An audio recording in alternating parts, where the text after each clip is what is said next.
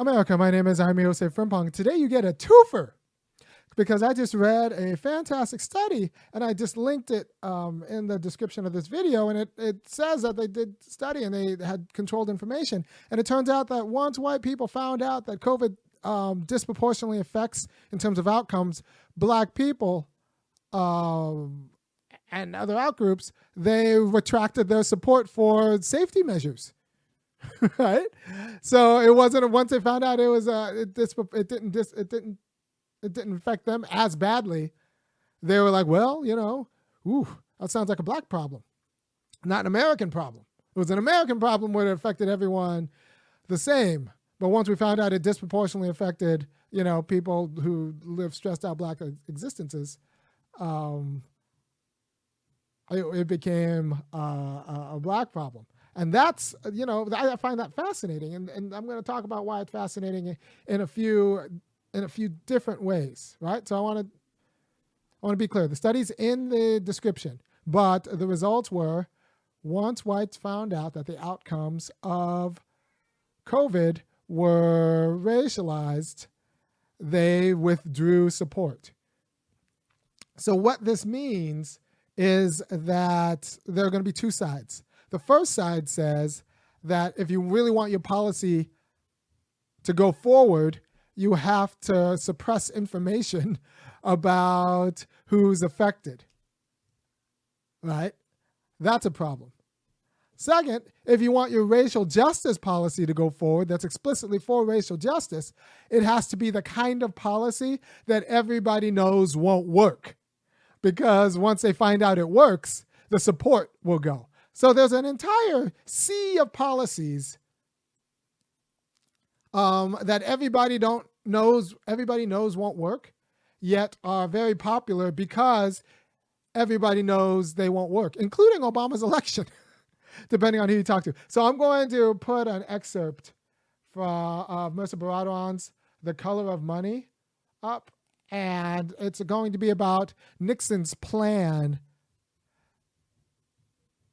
to grow minority businesses. And so someone promised, so Nixon ran on a plan that he was going to grow minority businesses and start this association. And then someone's like, oh, that's a great idea. And they hired this person who said, that's a great idea. Came up with like a large budget and what they had to do to figure it out.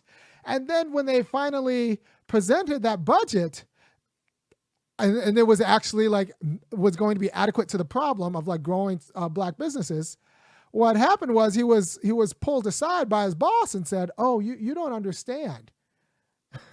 We don't want to actually create Black business success. And I'm going to start reading at the underlined part.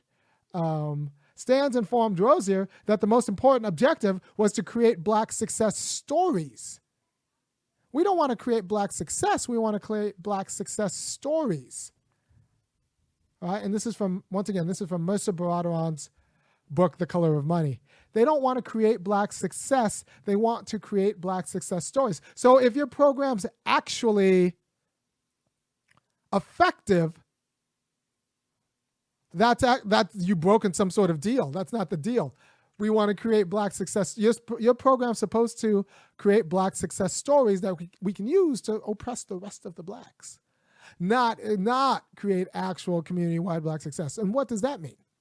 We need to talk about what that means,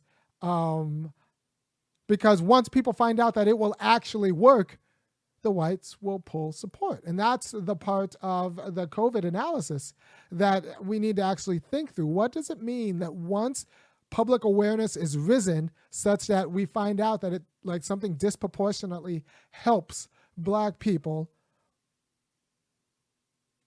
public support among the whites goes away? That's a very important, strategic thing to understand. And what does that mean for our democracy? And what does that mean for all of the programs that we say will help Black people, but they don't, that do get funded, right? They're funded as frauds. And like I said, this is I think Obama's entire shtick. This was Obama's entire move, and his entire campaign was, I am in the body of a person, a program that is supposed to be good for racial justice, but won't actually do anything. That's how he sold himself to especially liberals and to some conservatives. That's what he says when he says there is no black America. I am a black guy telling you, I'm a black guy you should support because I'm the black guy who says there is no black America, there is no white America, there's just the United States of America. Although, if you look at incarceration rates, home ownership rates, and mortality rates, there is a black America and a white America. So what does that mean? That in order to get a universal policy passed, a policy that will disproportionately affect black people, it can't actually substantively work. And there's an academic analogy of people who get tenure, and they get tenure in order to do courageous scholarship. That's like the idea of it. But, in order to get tenure, you've had to have checked a lot of boxes and do exactly what you're told. So if you actually do courageous scholarship after you get tenure, it's actually a little bit horrifying and surprising to the people who gave you tenure, because they didn't actually give you tenure to do that kind of scholarship. They gave you tenure just because, to be safe, because you've proven yourself to be safe. All right. So this is why Cornel West didn't get tenure. All right, so what does so I hope that's clarified some of the draw of racial justice policies that don't actually work, and then universal policies that somehow get killed and aborted in non-obvious ways. And I want to tie this to an interview I did just now with Bhatia Ungar-Sargon. Bhatia Ungar-Sargon. And because it's a great interview, you should watch it, but because she thinks that actually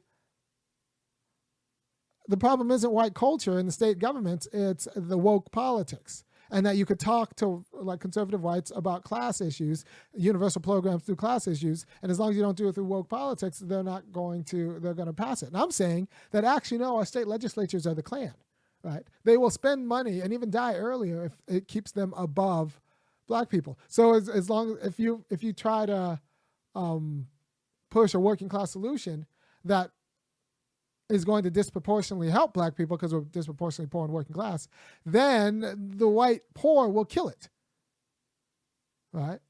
And that's what I think the study about COVID shows, that if it's universal, the whites will kill it.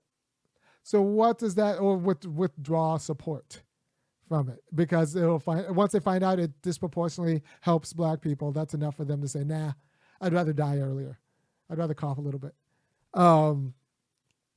So Bhatia is wrong insofar as she thinks that this is just a class issue and bringing race into it actually turns off whites. It's like, no, once the whites figure out that it disproportionately helps black people, they will withdraw support because they're white first. And this goes with working class whites, not just, elite whites. So thank you for your time. And I hope this will be fruitful. If you appreciate anything I'm doing, go ahead and give to www.funkyacademic.com. Kick in $5, $15, or $50 a month to help me keep doing what I'm doing. And the study, like I said before, is in the actual study is in the description. And if you want to see the interview I have with Bhatia, just go to one of the other videos on the channel. Thanks.